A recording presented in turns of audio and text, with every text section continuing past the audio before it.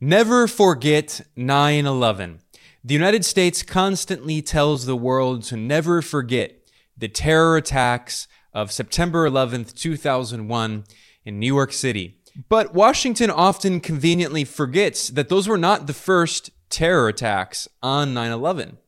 On the 11th of September, 1973, the U.S. government, in particular the CIA, organized a coup that overthrew the democratically elected government of Chile and installed a fascist military dictatorship.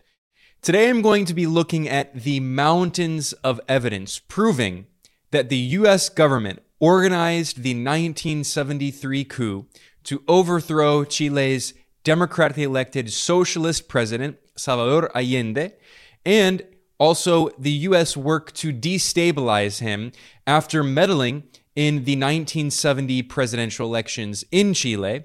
So Washington constantly claims that it supports democracy around the world and accuses Russia of meddling in its elections. But this is a documented historical example of the CIA meddling in a foreign country's elections. And then as soon as Salvador Allende was democratically elected in 1970, the United States spent tens of millions of dollars trying to prevent him from taking power. As soon as he took power, the CIA then destabilized his government, backing right-wing opposition parties, spreading fake news and disinformation in the media, organizing anti-communist labor unions to carry out strikes to destabilize the economy.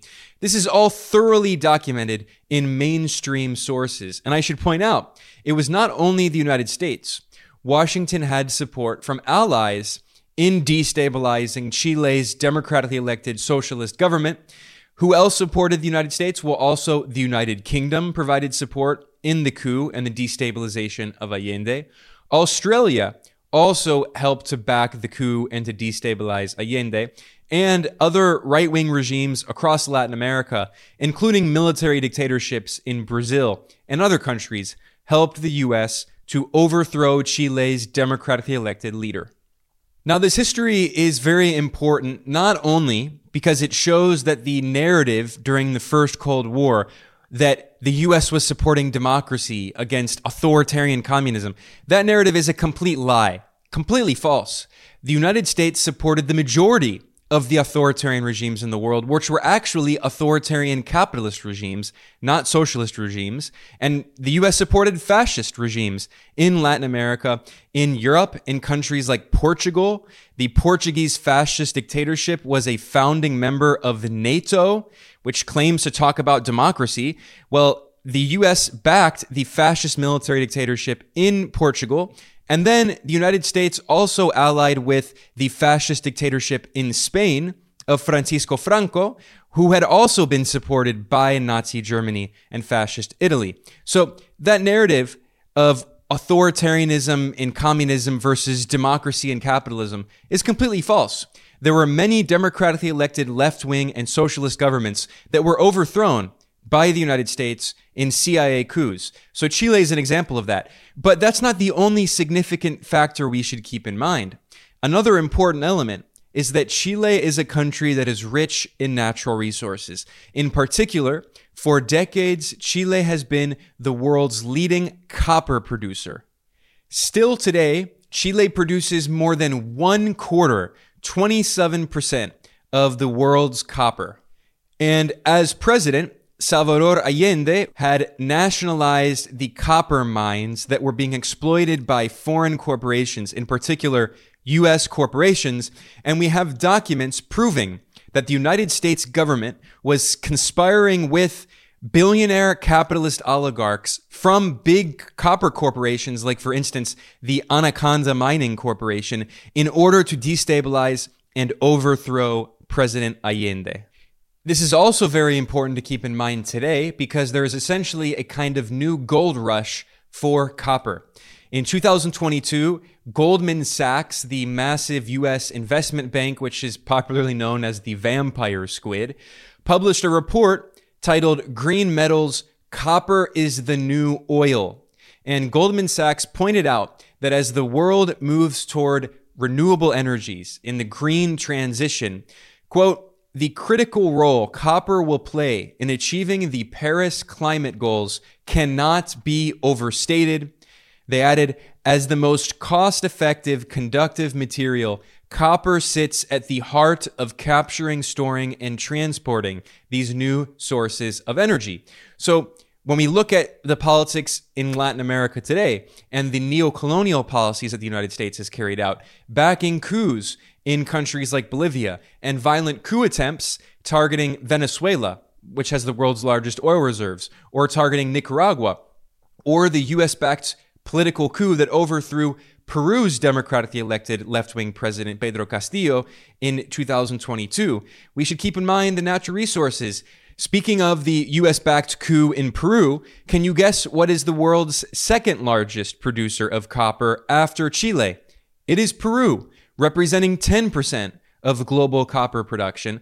And as I reported at geopoliticaleconomy.com, immediately after the U.S.-backed coup in Peru overthrew the democratically elected left-wing president, like Salvador Allende in Chile, immediately after the coup, the U.S. ambassador met with the ministers of mining and energy to discuss foreign corporate investment in copper mining in Peru.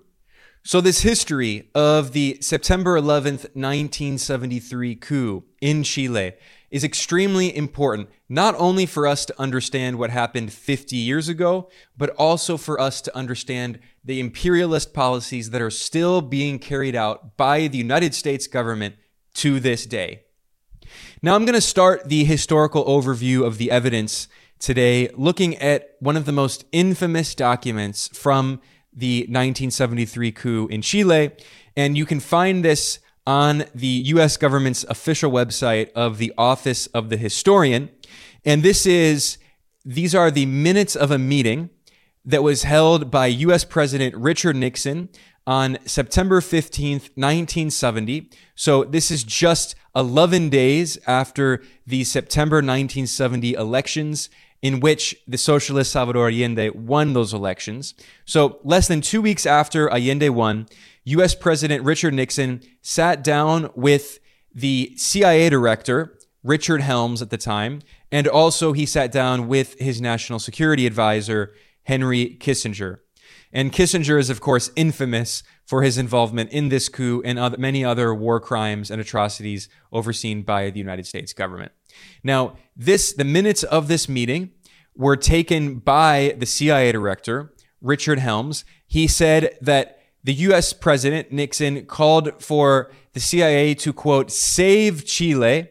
And Nixon said he was not concerned with the risks involved. He was willing to spend $10 million. Now, $10 million might not sound like a lot of money today, but if you look at the U.S. government's official inflation calculator and you go back to September 1970 when this meeting was held, $10 million then was nearly $78 million today. So the U.S. government was going to spend a ton of money to try to destabilize Chile's elected president. Richard Nixon called for the CIA to use the best men we have. And finally, the most infamous, notorious quote from this meeting is Richard Nixon ordered the CIA to, quote, make the economy scream. Make the economy scream. And that is exactly what happened. The CIA spent tens of millions of dollars backing right-wing political parties, propaganda and disinformation in media outlets, even anti-communist labor unions, which organize strikes to try to collapse the economy. So when you hear propaganda saying about how socialism fails and you say, look at Venezuela and all the economic problems, well, these are the exact same policies the U.S. government has carried out, not only against Chile, but also against Venezuela with illegal sanctions and a blockade, or Cuba, which has been under an illegal criminal U.S. blockade for more than 60 years, immediately after the revolution. So these are the policies the U.S. carries out to make the economy scream. So it's no surprise that there are economic problems. It's no surprise that there is inflation in many of these countries because they are victims of economic war being waged by the United States, one of the most powerful countries on earth.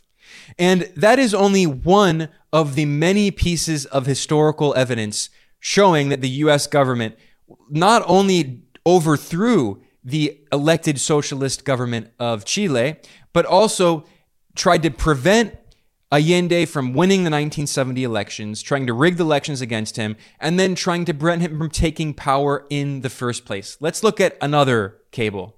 This is a September 16th, 1973 memo from the director of the CIA to the National Security Advisor, Henry Kissinger. And this document reveals the efforts by the CIA to destabilize President Allende in Chile and also to try to prevent him from winning the 1970 elections. The memo from the US government notes that the CIA carried out a disinformation campaign to, quote, denigrate Allende and his Popular Unity coalition during the campaign. This was a coalition of left-wing parties, including the Socialist Party of Chile and the Communist Party of Chile, along with other leftist parties. And Allende had been a longtime senator, a politician from the Socialist Party. And the article, the CIA memo notes on the US government website notes that since Allende was inaugurated president, quote, US policy has been to maintain maximum covert pressure to prevent the Allende regime's consolidation. Now, note how Allende was democratically elected by the people of Chile, and yet the U.S. government referred to his elected government as a regime because the term regime is a propaganda word. It means a government that the U.S. doesn't like. And the memo reveals that the CIA, from January 1971 until September 1973, about 2.5 years, provided $6.48 million in financial support for right-wing Chilean political parties, media outlets, and private sector organizations opposed to, again, the Allende regime.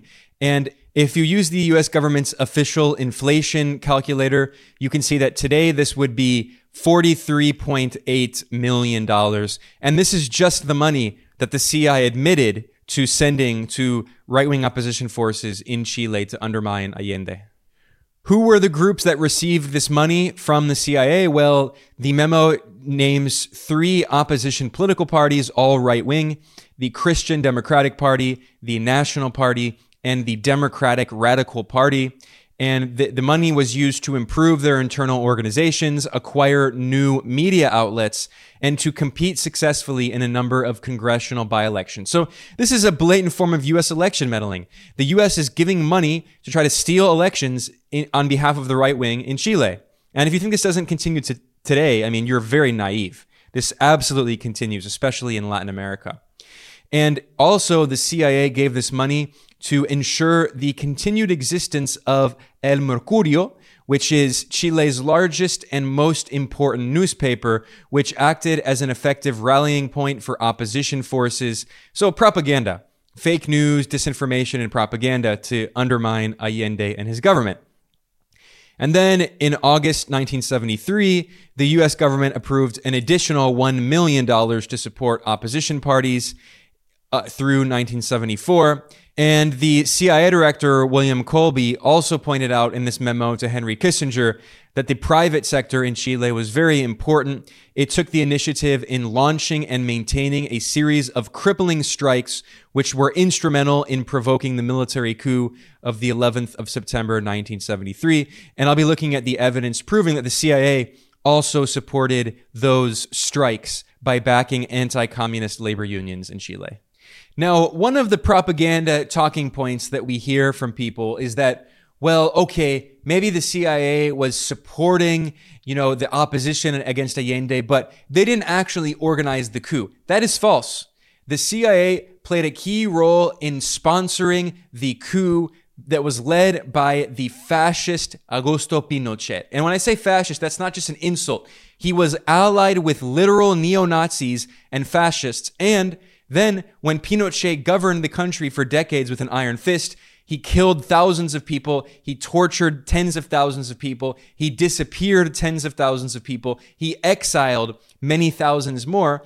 And while Pinochet was doing that with the support of the US, he was also collaborating with Nazi war criminals. You know, there's a stereotype of Argentina having many former Nazis who fled after World War II.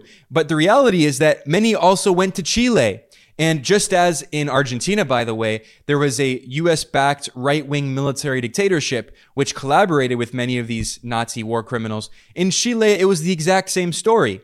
And in fact, there were Nazi war criminals who fled to Chile and collaborated with Pinochet's regime, and they even created concentration camps and penal colonies in which they were infamous for abusing children. And I'm not even going to say the horrific things they did because this will probably be censored on YouTube. But I mean, you can imagine the horrible abuse of children.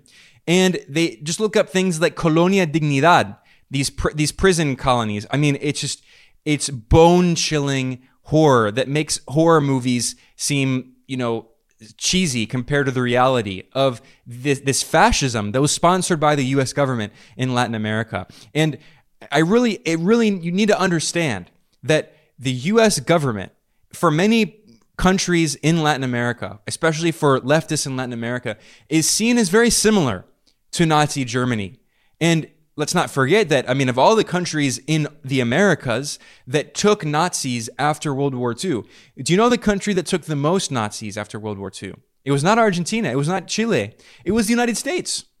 The CIA and its predecessor, the OSS, through Operation Paperclip, recruited many thousands of Nazi scientists and engineers, including horrific war criminals that carried out experimentation on humans. On prisoners, human prisoners. So those Nazis were recruited by the US government. The CIA recruited many Nazis. And for instance, Reinhard Gehlen, who is an infamous Nazi war criminal who he was the chief of Nazi intelligence on the Eastern Front, spying on the Soviet Union during World War II, during the Holocaust. He was recruited by the CIA, and his organization, named after him, the Gehlen Organization, worked directly with the CIA to try to destabilize the Soviet Union and other socialist governments in Eastern Europe.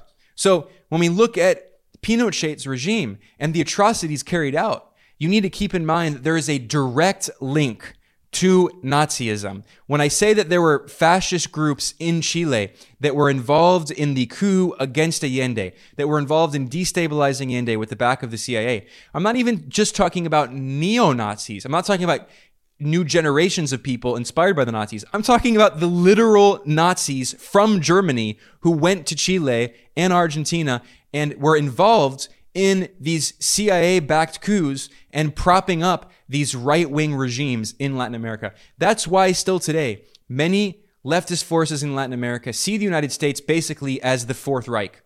I'm going to be real with you. I spent a lot of time in Latin America, living in Latin America. They see the US flag as a symbol similar to the Nazi flag of Nazi Germany. And they have every right to feel that way given this history, because the actual Nazis in their countries, the actual fascists in their countries have been for decades supported by the United States and put in power in CIA coups in Brazil, in Bolivia, in Chile, in Argentina. You can look at the history of these countries and the history of these military dictatorships that were installed through CIA coups. And just as an example, a brief example of this, I don't want to get into the super bloody details because it's so skin crawling. I'm going to briefly look at part of an article that was published in The Guardian that's titled The Life and Death of Víctor Jara. Who is Víctor Jara? He was a famous Chilean composer and musician, singer-songwriter, and he was a socialist. He was a communist, and he made revolutionary songs on behalf of left-wing struggles in Latin America. And what happened after the CIA coup in Chile in 1973, he and a bunch of other leftists were put in a concentration camp. And the Pinochet regime, with the backing of the CIA, created concentration camps. It was not just the Nazis. And in one of these concentration camps, in the bleachers of a stadium, prisoners were housed, and the military was down below in the stadium. And the military backed by the CIA, the Pinochet dictatorship, would murder these leftist activists. We're talking about not only people who were in Allende's government, we're talking about labor organizers, we're even talking about, in some cases, left-wing priests and nuns who were part of the liberation movement in the Catholic Church. And in this concentration camp, there were prisoners who didn't eat for days, and I'm not even going to read, just some of the horrors. You can look up this article. But this is just an example of the atrocities of these fascists backed by the US in Chile. As an example, they found out who Victor Jara was, that he was a famous singer. They took him to a table and they ordered him to put his hands on the table. And then one of these fascist CIA-backed guards got an axe and cut off his fingers. And then the fascist Chilean military guard told Victor Jara, he said, "Now sing, you MFer, now sing," taunting him. And then they beat Victor Jara, they beat him up, and then he lifted himself off the ground and he went over in the arena and he spoke to other prisoners, leftists being held in this US-backed concentration camp. And he said, quote, "All right, comrades, now let's do the Señor Comandante the favor." And he began singing. And in specifically, Victor Jara began singing the anthem of the Unidad Popular, the Popular Unity, which was the leftist alliance of Allende. And everyone in the arena began singing with him, singing this leftist song. And then what happened? The fascist guards shot Victor Jara and murdered him. This is one small example, one little example of the thousands of stories, tens of thousands, hundreds of thousands, millions of stories of victims of these fascist US-backed regimes in Latin America.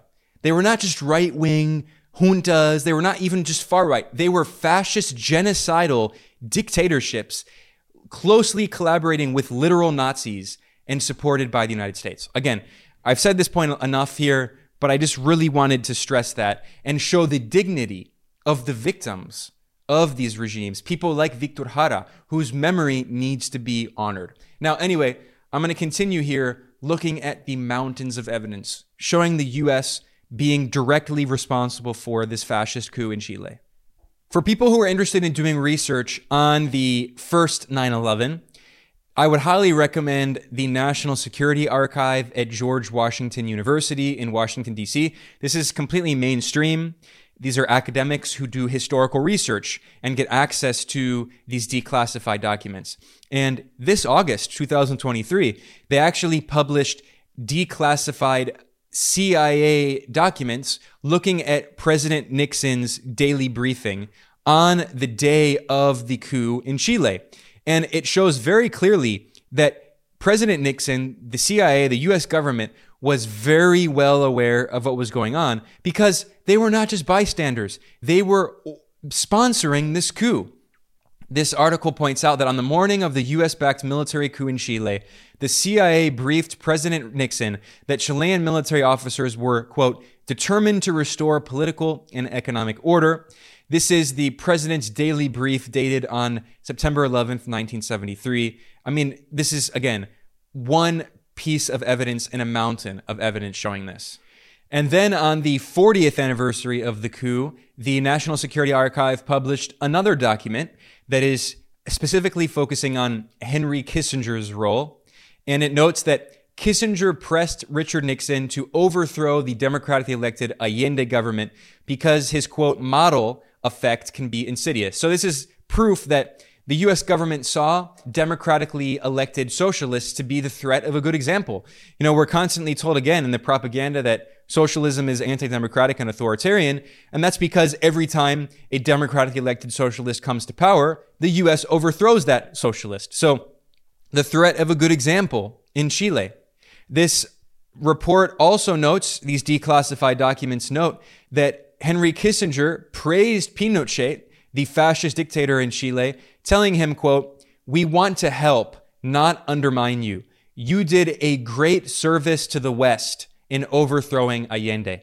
Those are words directly from the mouth of the National Security Advisor, Henry Kissinger. And there's also another piece of evidence here that directly contradicts the claim by people who say, well, the U.S., maybe it supported the coup, but, they didn't actually have a role in organizing the coup. Well, Kissinger himself boasted to Nixon that the U.S. had, quote, helped the coup. That's the exact word he said, that he helped the coup. And also, Nixon complained about the so-called liberal crap in the media about the overthrow of Allende. And Kissinger said to him, boasting, in the Eisenhower period, we would be heroes. So they're taking credit. They're taking credit for overthrowing the democratically elected President Allende. Now let's look at an article in the most mainstream of all mainstream media outlets, the New York Times.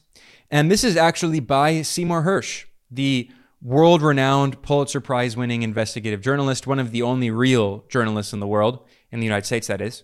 And in 1974, a year after the coup, Seymour Hersh published an article in the New York Times titled, CIA is linked to strikes in Chile that beset Allende. And it notes, quote, the Central Intelligence Agency secretly financed striking labor unions and trade groups in Chile for more than 18 months before President Salvador Allende was overthrown. Among the labor unions and groups supported by the CIA were the organizers of a nationwide truck strike that lasted 26 days in the fall of 1972, seriously disrupting Chile's economy and provoking the first in a series of labor crises for President Allende. And by the way, in Brazil, there was a similar action carried out by right-wing truck groups they're not working class. They were actually organized by truck company owners, by millionaire oligarchs. And that was done in Brazil to destabilize the government of Lula, of the Workers' Party, and also in support of the coup to overthrow the left-wing president who followed Lula, who was Dilma Rousseff, also from the Workers' Party. And she was overthrown in a U.S.-backed political coup in 2016, in which these trucker groups also played a role using the same tactics that the CIA used in Chile in 1972, 1973. The New York Times points out, Seymour Hersh points out, that these were there were also strikes of middle-class shopkeepers and a taxi strike. So these are not working class groups. I mean, especially middle-class shopkeepers. This is the petit bourgeois, the petit bourgeoisie that were carrying out these strikes. They're bosses' strikes. And in 1973, this article notes that there were more than 250,000 truck drivers, shopkeepers, and professionals who banded together in a middle-class movement, again, a petit bourgeois movement, to overthrow Allende, backed by the CIA. So keep this in mind when you hear, propaganda in the future about truckers and shopkeepers and small business owners and all of that. Now, I mentioned earlier that there's a lot of evidence showing it was not only the United States that backed the coup in Chile, but also its allies. And we have evidence from Britain. And this is from a really great investigative journalism website called Declassified UK.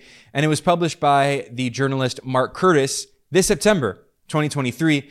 And it's titled, Our Major Interest is Copper. Britain backed Pinochet's bloody coup in Chile. And I mentioned earlier that Chile historically has been the world's leading producer of copper.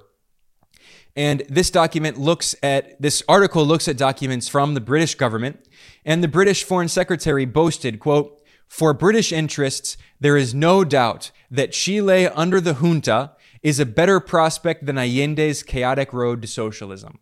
And Britain's ambassador in Chile said, quote, the prospects for British business in Chile are clearly much brighter under the new regime, that is under the fascist Pinochet regime. And this is an interesting article because it points out, looking at the official documents from the British government, that the UK was well aware of the fact that the coup was, quote, cold-blooded and, quote, ruthless. They admitted that. They referred to that in their documents. And yet they strongly supported this fascist coup in which thousands of people were killed, tortured, disappeared, exiled. Now, this article points out that 3 days after the coup in Chile, the British ambassador Reginald Seconde reported to the UK Foreign Office that, quote, it is likely that the casualties run into the thousands. Certainly, it has been far from a bloodless coup. So I looked at that example of the concentration camps that Pinochet created. And 6 days after, the British ambassador wrote that, quote, stories of military excesses and mounting casualties have begun increasingly to circulate. The extent of the bloodshed has shocked people. But the British government didn't care. They continued supporting this murderous fascist regime. And the British ambassador reported to the Foreign Office, quote, we still have enough at stake in economic relations with Chile to require good relations with the government in power. The ambassador also told the Foreign Office that, quote, most British businessmen will be overjoyed at the prospect of consolidation which the new military regime offers.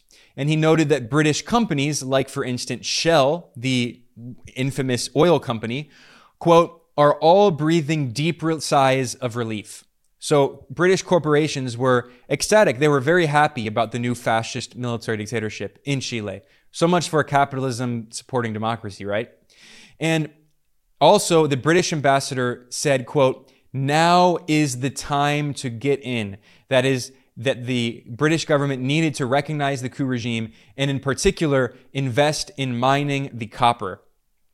And 10 days after the coup in September 1973, the British Foreign Secretary sent a memo out in which he told the British embassies to recognize the fascist dictatorship in Chile. And he said, quote, for British interests, there is no doubt that Chile under the junta is a better prospect than Allende's chaotic road to socialism. Our investments should do better. Our loans may be successfully rescheduled and export credits later resumed, and the sky-high price of copper, which is important to us, should fall as Chilean production is restored. So once again, it was not only about overthrowing the threat of a good example of a democratically elected socialist, which could be a model for other socialists in Latin America and around the world, but it was also about simply exploiting the copper in Chile, which again has long been the world's leading copper producer. And on that note, I actually want to briefly look here at the website of the National Archive of Chile. And it has a very interesting historical document overviewing the importance of copper in Chile, and in particular, the importance for economic independence. That's the way they describe it. La independencia económica, economic independence. And it discusses the history of the nationalization of copper mining in Chile under Salvador Allende. And it notes that just soon after Allende took power in 1970, he almost immediately sent a constitutional reform proposal to the Congress in December 1970. And then just 6 months later, the law was approved without significant changes. That was in July 1971. So this was the full nationalization of copper in Chile. Now, this is a history that's a little complicated because there were actually previous nationalizations, but it was not fully nationalized, the mining, until the government of Allende. And in particular, there were foreign corporations that were active, like the U.S. corporation Anaconda, and that their mining concessions were nationalized under Allende in 1971. And as the Chilean National Archives put it, it says that, this is an exact quote, that Allende, quote, signaled that the nationalization of the great mining of copper represented the second national independence. And in particular, what they're saying is that Chile achieved its economic independence, its definitive economic independence, following the political independence from Spanish colonialism in 1818. So Allende was acknowledging the fact that having political independence is not enough.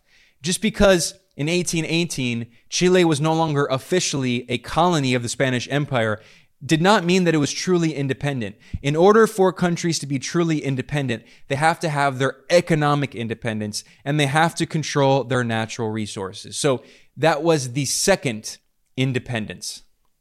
This is why U.S. mining corporations were so angry. And in fact, behind the scenes, Henry Kissinger was also conspiring with billionaire capitalist oligarchs, like, for instance, David Rockefeller of the Rockefeller oligarch family of Chase Manhattan Bank. And in September 1971, Henry Kissinger wrote a letter on White House stationery paper. It says the White House on it. And in this letter, Henry Kissinger thanks the oligarch David Rockefeller for requesting that he meet with the vice chair of the Anaconda Mining Corporation. Kissinger said that he met with his colleagues of the Anaconda Mining Corporation, and Henry Kissinger said, quote, "We will do whatever we can to help Anaconda receive fair compensation for its properties." So this is a clear example of the U.S. government acting on behalf of corporations, trying to make sure that they get paid for their properties in Chile that were nationalized by the elected government. And speaking of the Anaconda Mining Corporation, there was another article published in The Guardian in 2003 titled The Pinochet Files that provides further evidence of the U.S. support for this fascist coup regime in Chile and the role of mining. And it notes that immediately after the coup, U.S. officials worked hard to ease international criticism of the human rights record of the Pinochet regime. Rather than fear Washington's reproach, the military regime repeatedly sought help and advice. And just a few weeks after the coup, the U.S. ambassador in Chile sent a memo to Henry Kissinger saying that the Pinochet regime requires an advisor assistance for a person qualified in establishing a detention center for the detainees. So the Pinochet regime was asking the U.S. government for help for its concentration camps, for its prison camps, internment camps for leftists, where they were tortured and murdered. And The Guardian pointed out that even when the full extent of the torture and executions in Chile were well known, the U.S. government sought to integrate the Pinochet regime into international business circles. Again, I mean, this is Nazi behavior that the U.S. government supported in Chile. Again, the Pinochet regime was asking the U.S. government for help on how to run a concentration camp and torture and murder leftists effectively. And furthermore, one of the most notorious figures in the Pinochet regime was the head of the secret police, the DINA, which was notorious for, in the middle of the night, kidnapping people out of their beds and torturing them and disappearing them and murdering them, right? And the head of Pinochet's secret police was Manuel Contreras. And Contreras was working for the CIA.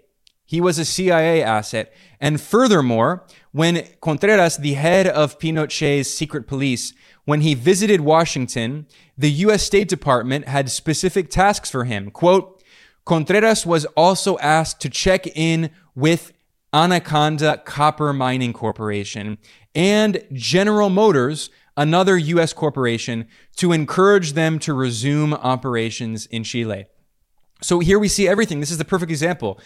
War criminals, Nazis, fascists, torturers, murderers, collaborating with the U.S. government, with the CIA, with the State Department, and with big corporations like Anaconda and General Motors. Now, I'm going to start wrapping up here, but I'm going to look at a few more pieces of evidence briefly before I conclude.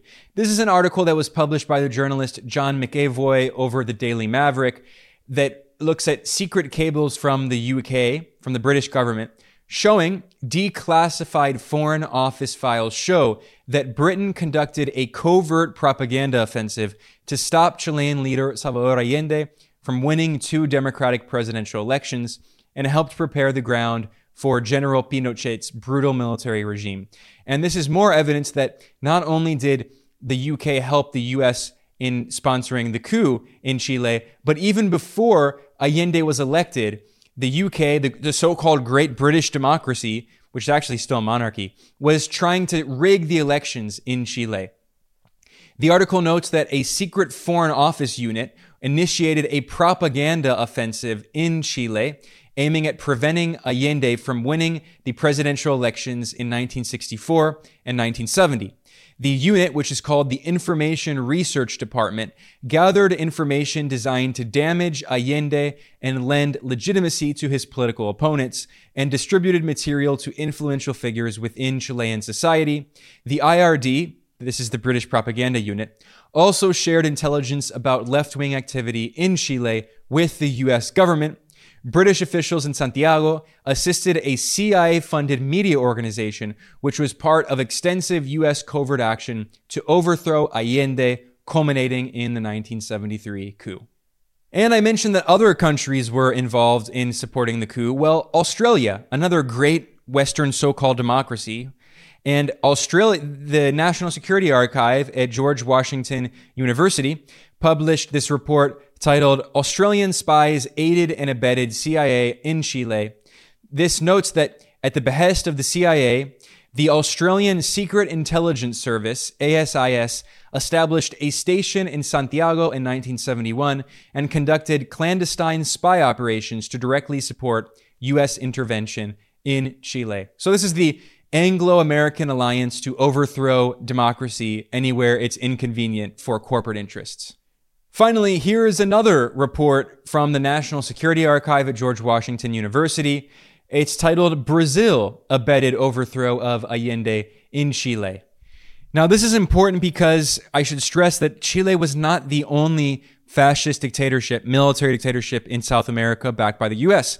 Brazil, Argentina, Paraguay, Bolivia, they all had fascist military dictatorships supported by the United States, and they were actually collaborating together in what is known as Operation Condor, or in Spanish, Plan Condor.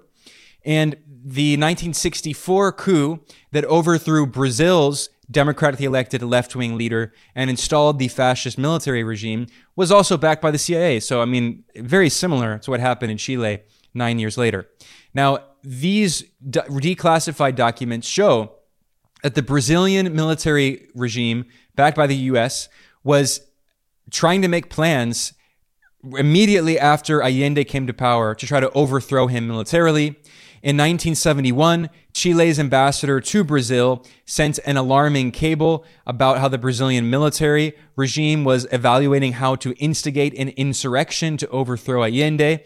The Brazilian military had established a war room with maps and models for a plan to infiltrate Chile. The Brazilian army also sent secret agents into Chile who entered as tourists with the goal of gathering information. And there are declassified documents here.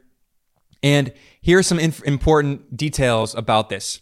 Within days of Allende's historic election on the 4th of September 1970, the U.S. ambassador to Chile met with Brazil's ambassador in Santiago and shared details of initial U.S. efforts to block Allende's inauguration. So this is an example of the so-called democratic United States collaborating with a fascist military dictatorship in Brazil that obviously was not elected to try to prevent Chile's democratically elected socialist president from taking power democratically. So once again, the entire narrative of the Cold War was a lie, a complete lie.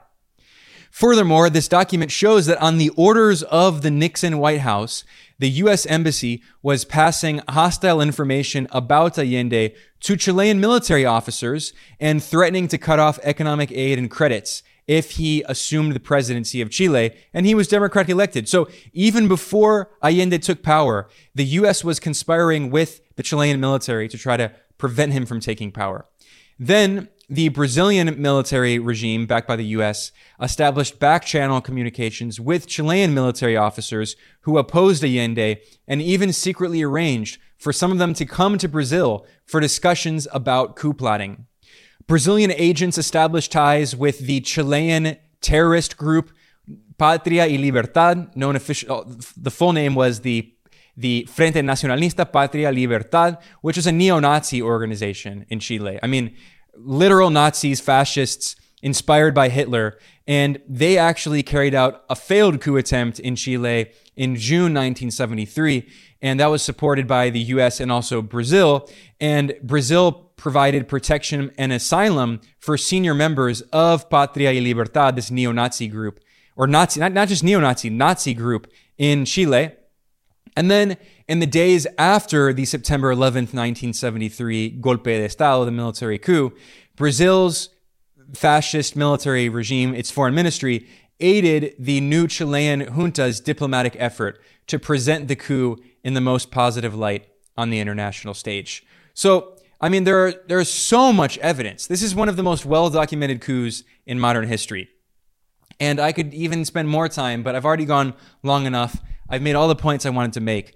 But again, I want to conclude here on the note that this history is important to study, not only because it helps us to understand our past, but it helps us to understand today.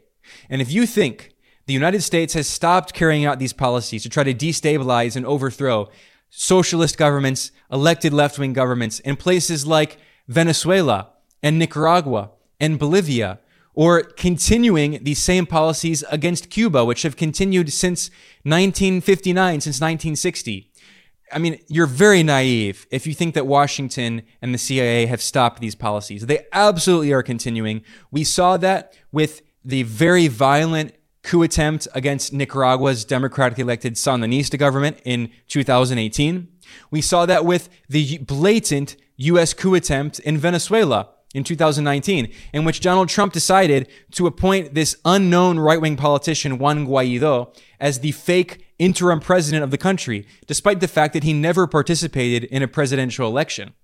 And we see that with the military coup, the military-led coup in Bolivia, also in 2019, in which the Trump administration backed the overthrow of the democratically elected socialist president, Evo Morales, who, by the way, was the first and only ever indigenous president in an indigenous majority country. And the military regime, the coup regime in Bolivia, was strongly backed by the United States for a year until it collapsed. It just had no support whatsoever. It oversaw an economic crisis.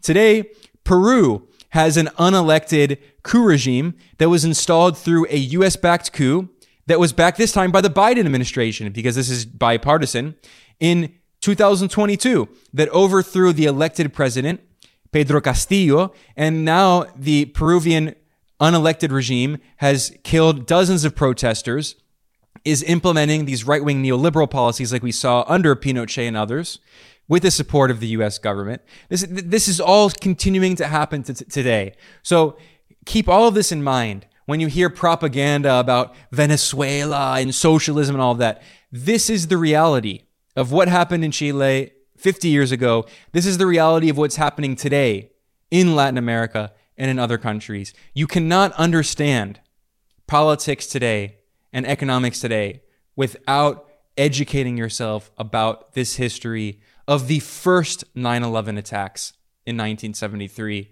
carried out by the United States and its allies, its great democratic allies, the UK and Australia. On that note, I'm going to end today. I'm Ben Norton. This is Geopolitical Economy Report. Please subscribe on whatever platform you're watching or listening on. If you're watching on YouTube, please like the video and subscribe. It helps to promote our material in the algorithm. Also, all of our videos are available as well as a podcast version, so be sure to check those out if you prefer listening. And if you want to support the work that we do, we're entirely independent, so please consider donating. You can go to geopoliticaleconomy.com/support. There are several ways you can donate. The best way is you can go to patreon.com/geopoliticaleconomy and become a patron to help sustain our work. We are totally independent. We have no institutional backing. We rely entirely on small donations from viewers and listeners like you. I want to thank everyone for joining me today. I'll see you next time.